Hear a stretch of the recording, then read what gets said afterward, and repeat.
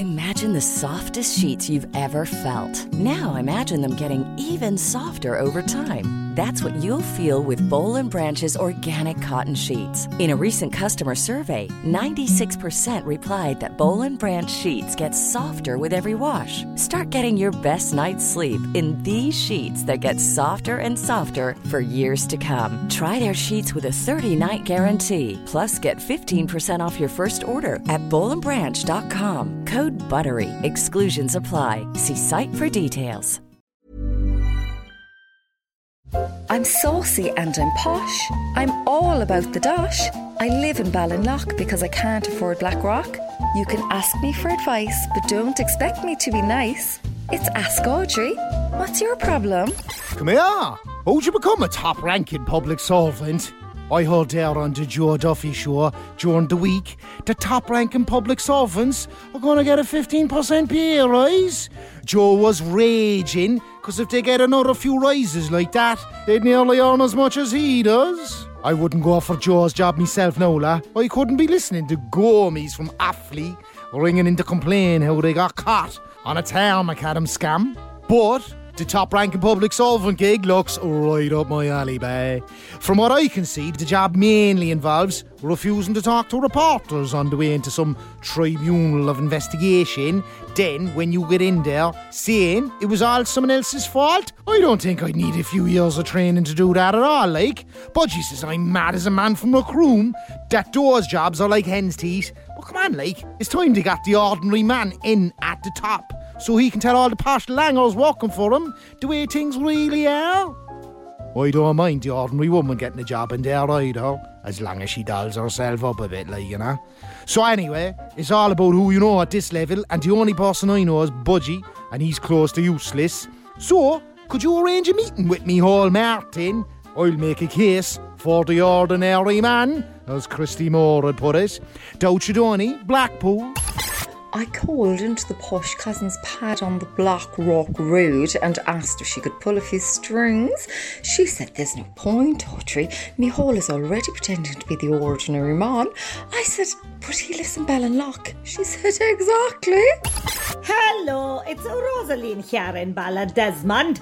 I remember growing up when the Dubliners would be on the telly and I'd think, I bet you now there's an awful smell off them with their badly kept beards and second-hand suits.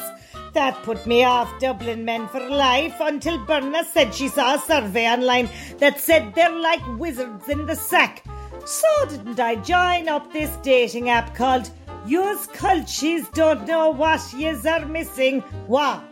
It wasn't long before I was messaging this chap called Steve-O. I asked him if that was Steve with an O at the end, and he said no, that's his brother. His own actual name is Steve-O. The dubs are daft, but didn't I suggest we have an old meeting anyway this weekend so I can check out his wizard in the sack credentials? And didn't he suggest that I go up to Dublin and we could go to the football match in Croke Park? Cork versus Dublin.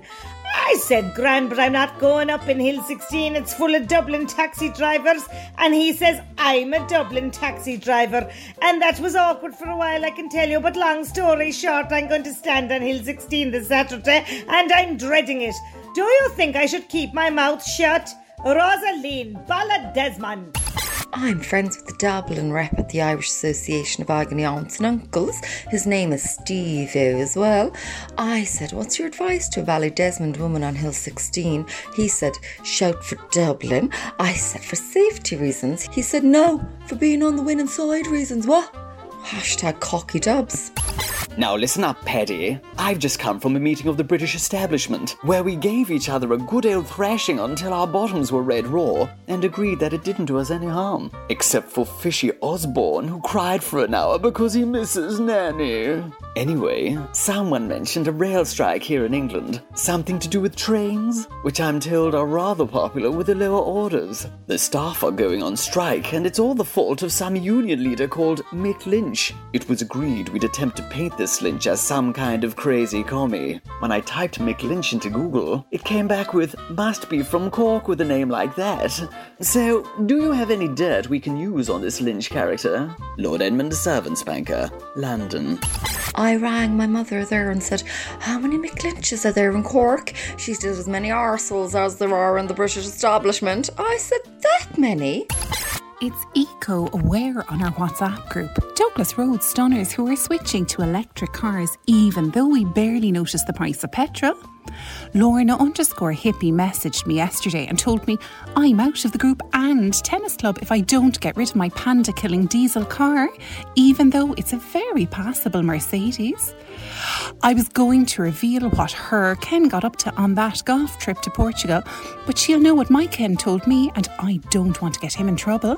So Audrey, what's a suitable entry-level electric car for a Douglas Road stunner? Jenny, Douglas Road. It's the Douglas Road, Jenny, so you can't go far wrong with the Volvo.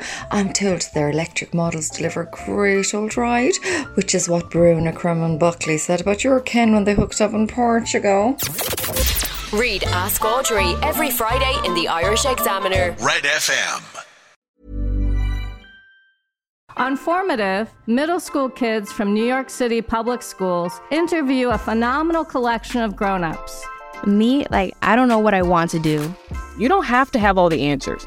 I feel like a lot of people's favorite topics are interest in their life. That is a really good answer. The podcast where the leaders of today are interviewed by leaders of tomorrow. Listen now at newyorkedge.org/formative or wherever you get your podcasts.